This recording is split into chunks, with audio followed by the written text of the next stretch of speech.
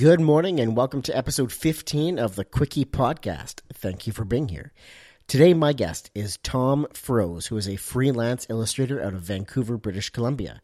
Now, Tom is also a top teacher on Skillshare with courses like illustrating for letterpress, illustrating maps using digital and analog media, and illustrating expressive, stylized people, and a bunch of other courses based around illustration. Definitely check out his courses on Skillshare. This interview was tons of fun. Tom's got a really quirky personality. Had a great time chatting with him. We talk about some of the artwork that he's done for restaurants in New York. Chat about the children's book that he did the illustrations for called Whose Boat. It got such good conversation that I kind of got a little bit lost with the time. So this one's a little bit over the 30 minutes or less. But you know what? I didn't want to cut it short. It was a great conversation. Tom's a great guy. So without wasting any more time, let's get right into it. Tom Froese, everyone.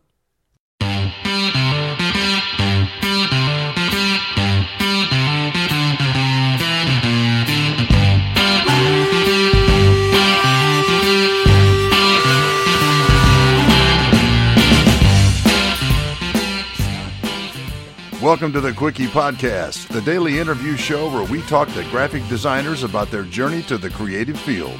And we do it in 30 minutes or less. So, are you ready for a Quickie?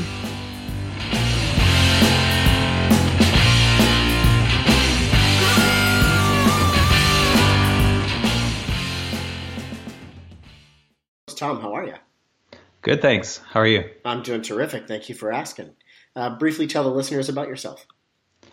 Well, my name's Tom Froese, and I'm an illustrator in the Fraser Valley, and I make images that explain, sell, and adorn for businesses and brands. Well said. I like that. Yeah, got my elevator pitch there. Perfect. What was your childhood like, and do you feel that you had a creative childhood? Yeah, I think everyone starts out creative. Mm-hmm. You know, I don't see very many little kids who don't like drawing, for instance. Yeah. In my particular case, I was always, drawing and making crafts and stuff like that was always just in the background. It was one of our pastimes. Mm-hmm. Yeah. Awesome. Any particular story or anything that you remember that's off the top of your head? In terms of just like early memories, formative. Yeah, early memories, getting creative, mom and dad giving you, encouragement in one direction or the other. Well, my dad was artistic. He had a kind of a regular job, but he was super creative and musical and a writer and a really good draftsman. And he was just always making available to us supplies like drawing and stuff like that. Mm-hmm. But, there were times when I'm just trying to think of actual specific memories. I don't know, my older brother was always like a way better drawer than me. And we would be drawing, like, his thing was drawing houses and mansions and cars. And so we draw kind of like, he was like really into like lifestyles of the rich and famous type stuff. Okay. And so I kind of just was his little brother doing what he was doing, drawing stuff. And I think over my childhood, I ended up getting really into like designing my own cars and spaceships and even like ski jackets and stuff like that. Like I kind of had that kind of designer tendency, I guess. Yeah. But this might be for a later question. But later on, I kind of lost touch with that. But yeah, early on, I was always drawing and like, in quotes, designing things. So. I remember when I was a kid, it was funny you said the mansions thing. I used to draw floor plans of my dream house. And I would have a huge yard around it. And over here would be like the downhill mountain bike track. And over here is the paved race car track. And then over here was like the monster truck track. And I would have all of these things in the yard of my house. Yeah. Yeah. No, totally. Like your fantasy, like whatever it was, right? Like I was one of those unfortunate kids who didn't have my own NES. Yep. And so whenever I got a chance to play on it, I just was like, it was a dream. And I really wanted my own NES, but on a watch. And so I designed like my own watch, but within the like feasible constraints of the technology of the time. So it was 2 games. It was just Super Mario Brothers. Actually, I think it was just Super Mario Brothers, and like the watch was a little bigger because it had to be about the size of a Game Boy, but a little bit smaller. And so like I was like kind of thinking this through, but like I was like trying to design like a watch that I could play Super Mario Brothers at school without really. So cool. Yeah, I like that. So then take us back to when you first started noticing good design or typography or illustrations out in the world. What did you start seeing? Right. It's hard to pinpoint that, but there is sort of a moment in my life when my friend's dad gave me a book called The Design of Everyday Things. Interesting. And I believe the author's name is Don Norman. Okay. The cover has a tea kettle on it with a handle and the spout on the same side. And the premise of the book, if I can remember it correctly, it was a long time ago, but the premise of the book is that good design is kind of benign. Like you don't notice it because it's working properly. Yes. And so he'd point out things like how you'd have a pull handle on a door that's meant to push. And so you're not dumb for pulling on the push door. The door's dumb. Like the design of the door is dumb. Yeah. So it really opened my eyes to how design functions in the real world. And I liked that kind of overlap of the form and function working together for a purpose. And I think that's when it sparked in me, like, I like this kind of problem solving. Yeah. And that really opened my eyes. Like after reading a book like that, how can you not go out and start being like, oh, that's good design, that's bad design, and noticing things like that. The door handle thing I notice every single day. I look for it and I interact with it and I go, oh, that was not a good experience. So you almost know right away. Yeah, it's probably textbook now for designers, but that was like the thing. It was my first time realizing that things are made. Like you sometimes look at stuff and you're like, who makes these things? And they're like, oh, designers make them. I like that. So then what is something that you wish you knew when you first started out in the design and illustrative field? Right. Another one of those questions that is hard to pinpoint for me, but I guess hindsight is 20/20. So anything that made me suffer and struggle and experience anxiety, I would probably try and remove if I had the chance. But I'm being a bit facetious. I think it's the not knowing that working through what you don't know is how you learn. Yep. And what kind of makes your story, and that kind of, at least on the personal side and the character that you give, the flavor that you give to what you're designing. And in my case, I'm an illustrator, so that's more pronounced, say, than a UX designer might be. Yeah. I bring that into my work. So yeah, it's kind of like one of those hard questions, because like if I didn't have all the struggles, what would have happened otherwise? But I think maybe my one regret is that I figured it out too late in life. Like I figured out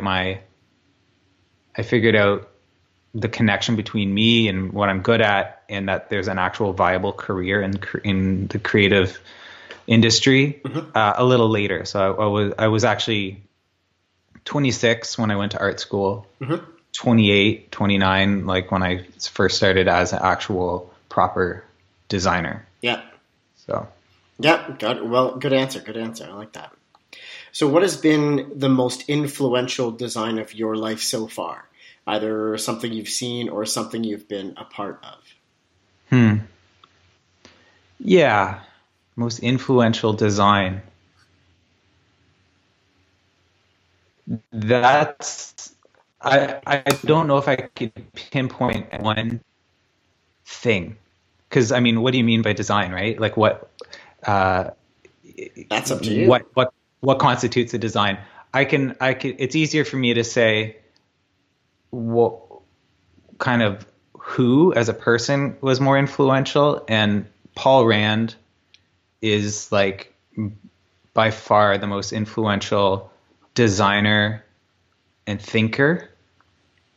He's really shaped both how my work looks, how I approach work in terms of process, and how I conduct myself as a business, as an independent freelancer or whatever. Mm-hmm.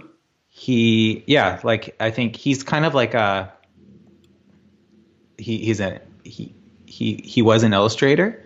He was a designer. He was amazing at both of those. And the two were really one and the same. And that's really influenced my approach. I approach illustration as design, and his thoughts on design, like his books, his writings, his little essays are so good. Like just like he's so good at articulating what our job is, and kind of he was very vocal about the kind of some of the BS that you put up with as a creative in terms of feedback. Now that sounds really cynical, but like he was very curmudgeon. And so he writes from that place of the frustrated designer, like frustrated with design by committee, frustrated with like the shit clients say kind of thing. Yep. But he was also really professional about, like, it wasn't like he was good. Like he had clients and he pleased them. He wasn't a jerk, but he was the way he wrote was very me, and very, like, I just really resonated with his straightforwardness. I love that. Nice. Paul Rand. Yeah, that name's come up before. Yeah. So what has been the most challenging time in your design career so far? And what made it challenging, and how did you get through it? The most challenging time in my design career. I am challenged all the time. Like every time. That's so true. I'm just like every project I do, especially the longer ones, and sometimes even the shorter ones, it just amazes me how much work it takes to get to where I want to be in terms of just getting an idea. And I know that might be a bit of a cheap answer. I wish that I could remember like the most challenging. I mean, here's an example.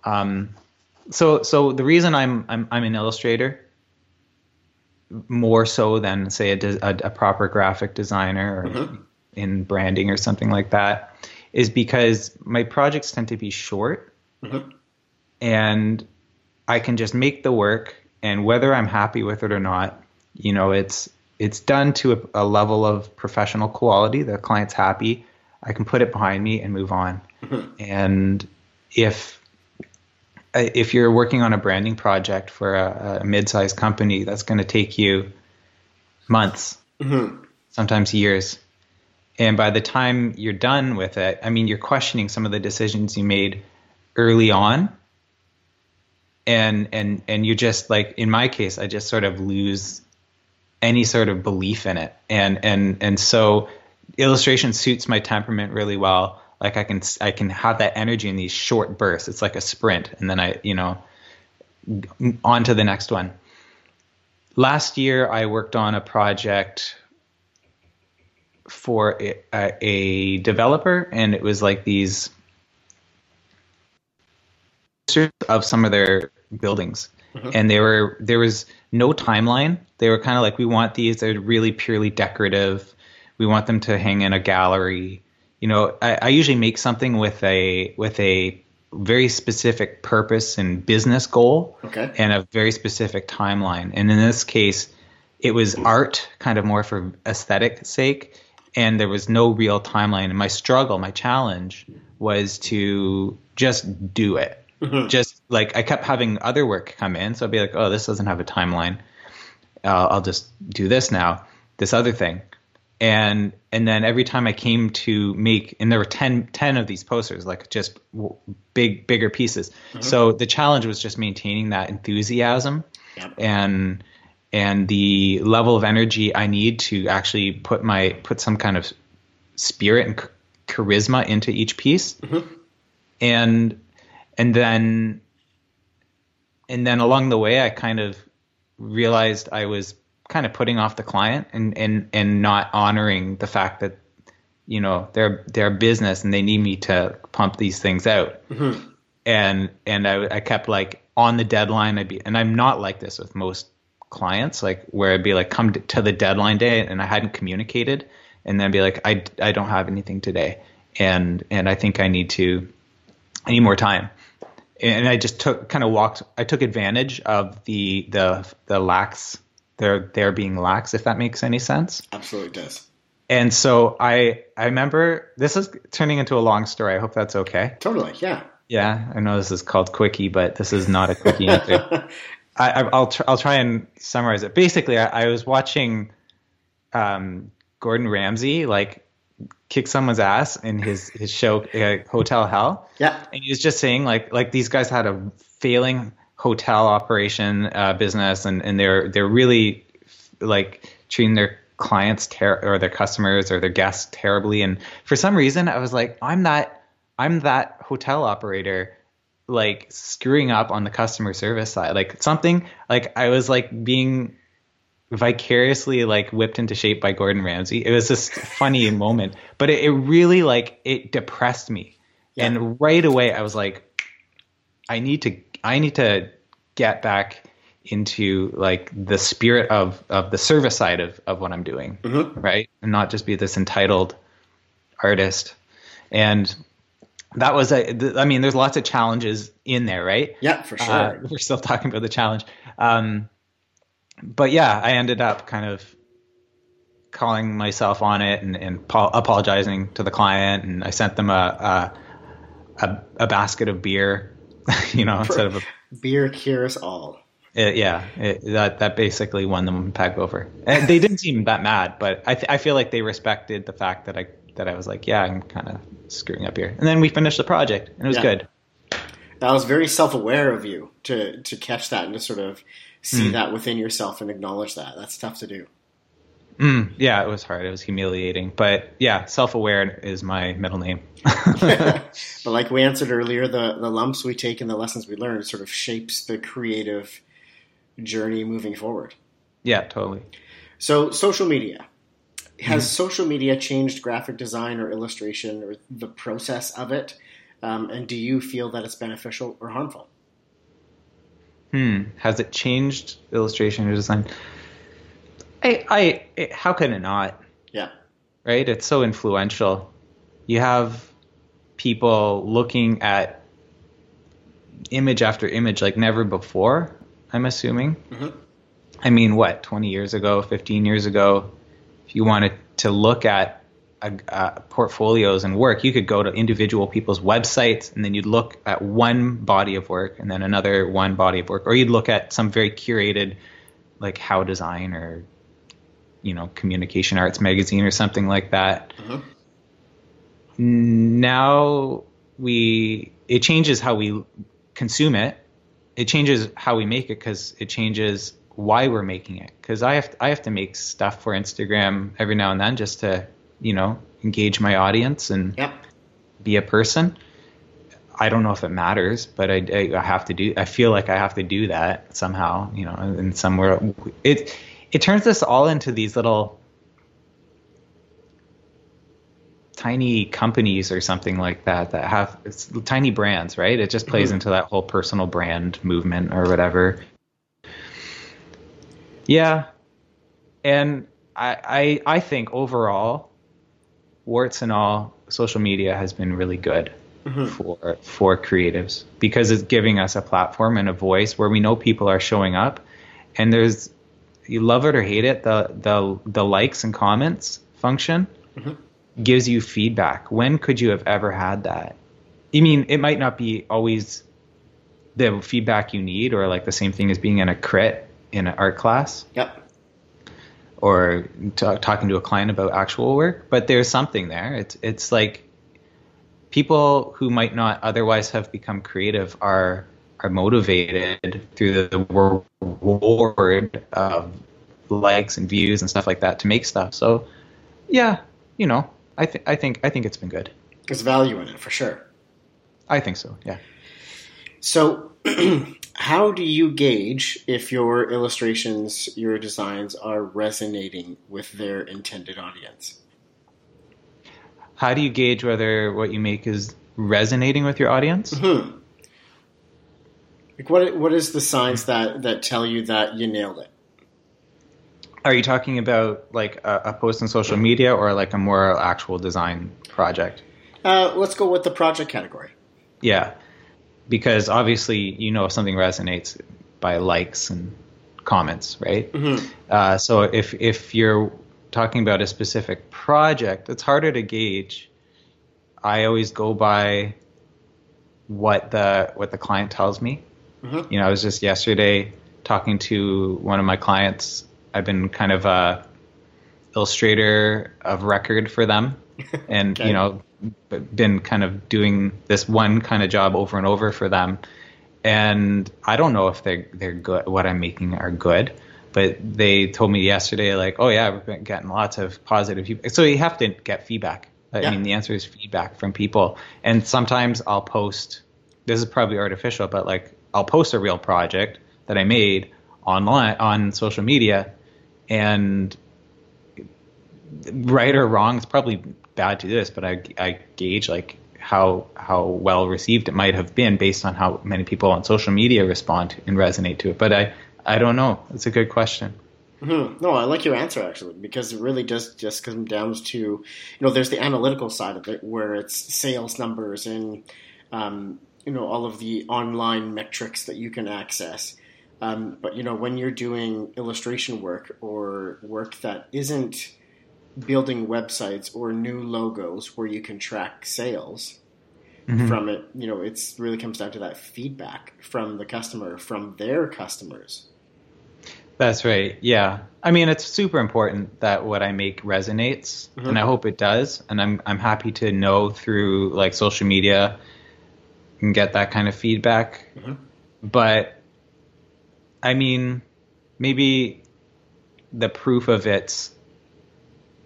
how much it resonates is in whether you get a callback from that client Yep. saying, we appreciated what you did, it worked, let's do it again, or you see it out in the world, you see people interacting with it. I illustrated a book Cool. I guess last year, and I actually don't know how well received it. I don't get a lot of feedback about that book. There hasn't been a lot of buzz. I'm excited that I did the book. It was a great opportunity. But I also kind of feel like maybe the book wasn't. I didn't expect it to be Caldecott winner or anything like that. Mm-hmm.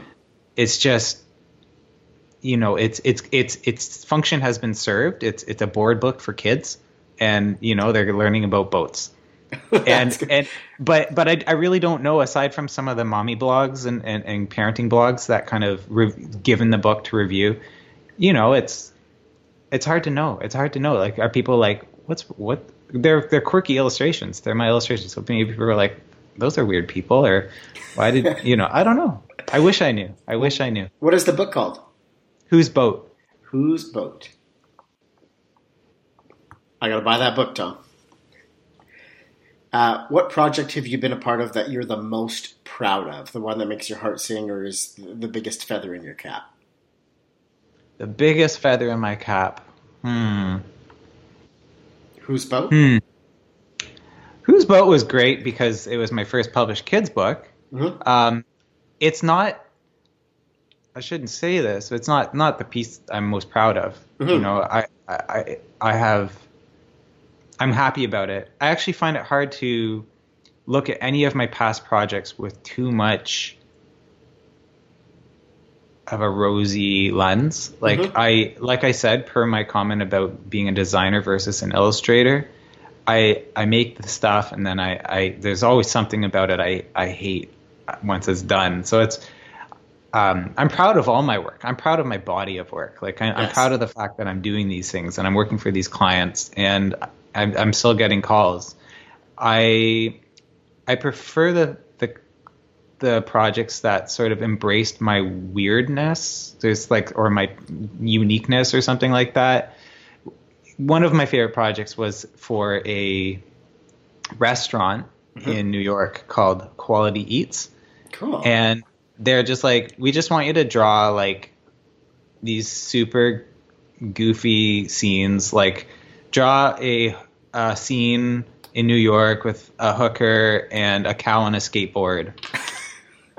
and they're kind of like giving me prompts of what to draw, but giving me room to sort of inject my personality into it. And it was almost like there's like, they were definitely like giving me feedback and changes, but there was a nice dialogue of like, let's have fun. Let's make this weird stuff that we're going to hang in a restaurant and kind of connect to electrical tubes. And it was really weird. There's pictures of it on my website, but I love that because it was for a cool client, it's kind of very creative, and it's integrated into this. I love work when it gets integrated into an environment. I find that like right now I'm really into like projects that get my work up on a mural, for instance, stuff that's outside of the printed format. And so those are always fun.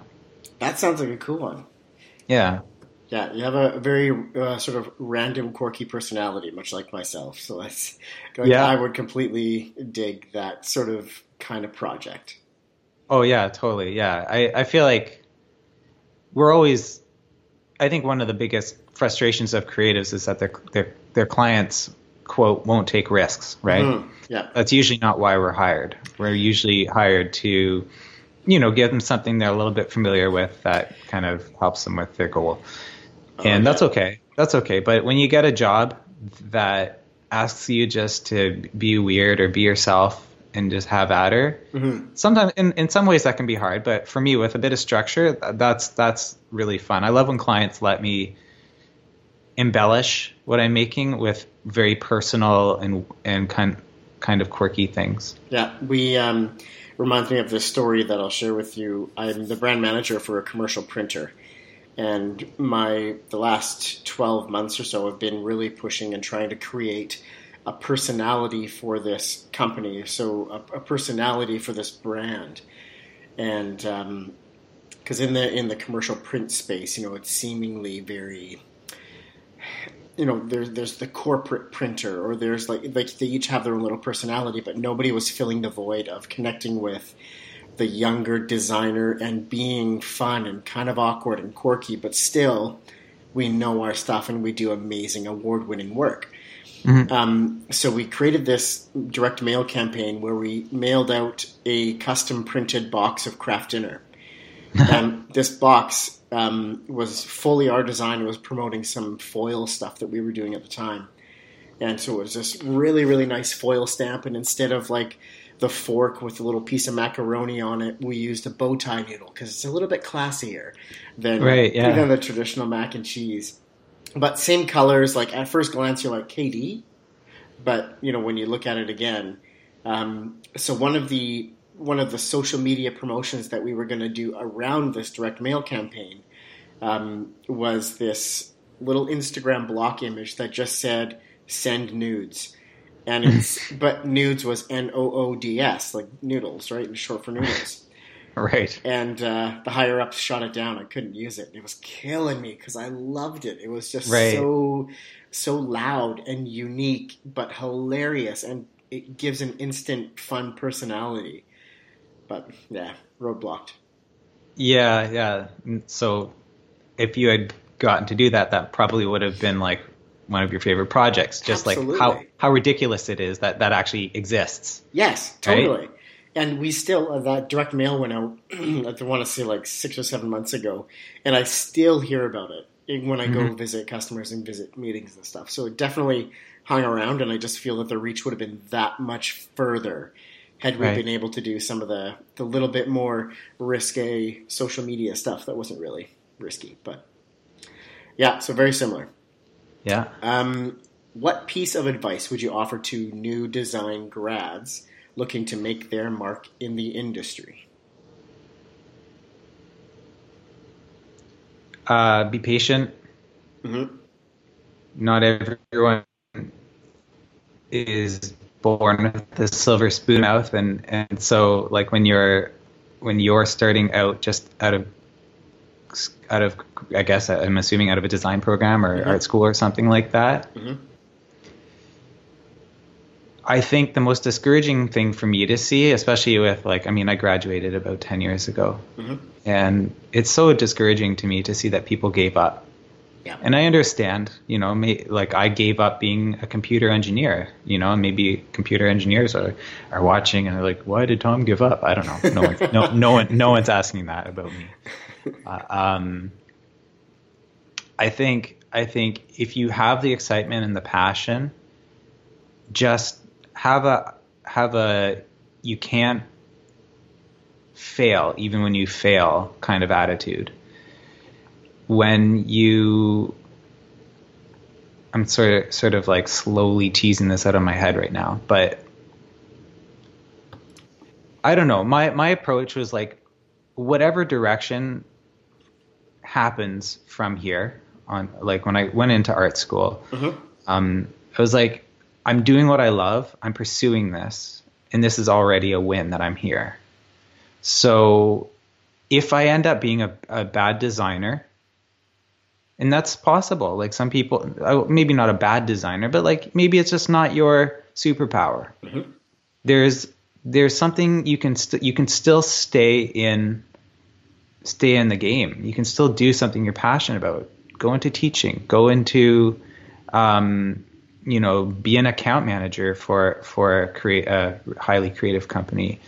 There's different things that you can almost it's not like you're setting yourself up to fail. First of all, just try, right? Work hard, reach out, make connections, and obviously be active in making stuff, whether you have work to do or not, right? So maybe that's my first piece of advice, which is a little bit more inspirational than if you fail.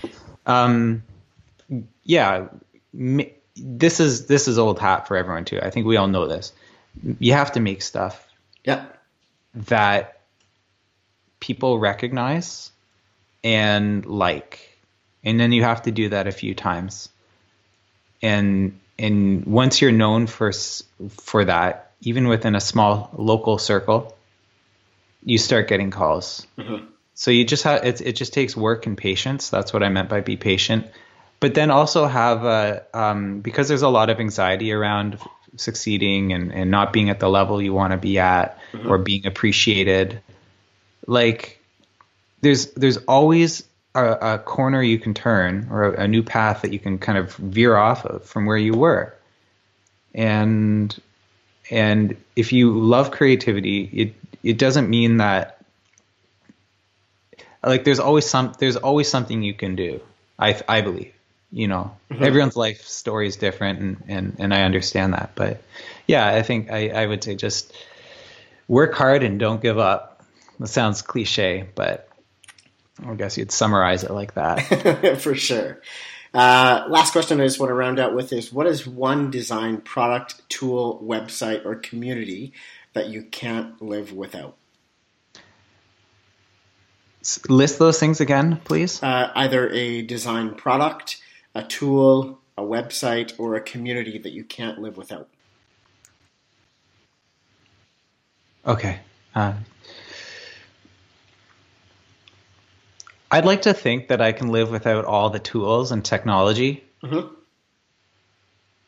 and that my strength is more my ability to solve problems or something, or the way I view things, my perspective. But, day to day, I'd find it pretty hard to get by without my iPad and Apple Pencil. There it is. Yeah. Going the perspective, the brilliant mind, and then, the iPad. The iPad. Yeah. That's awesome.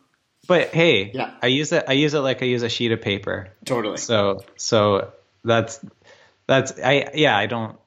don't like to believe that I'm overly dependent on technology, but I am. Is that an iPad Pro Apple Pencil?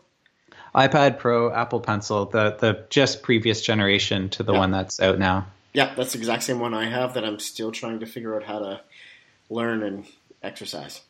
Yeah, no, it's an incredibly powerful tool, and it's been a game changer for me.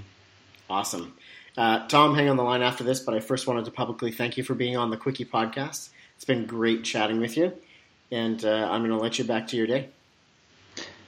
Thanks for having me. I really appreciate the conversation. It was really, really awesome. Awesome. All right, it's Dave hopping back on the end of the episode. Thank you very much for listening to this one with Tom Froese. You can find him on Instagram at Mr. Tom Froese. And also go over to Skillshare. Check out his courses if you're interested in illustration at all. He is a great teacher and he does brilliant work. Thank you again. Have a great rest of your day.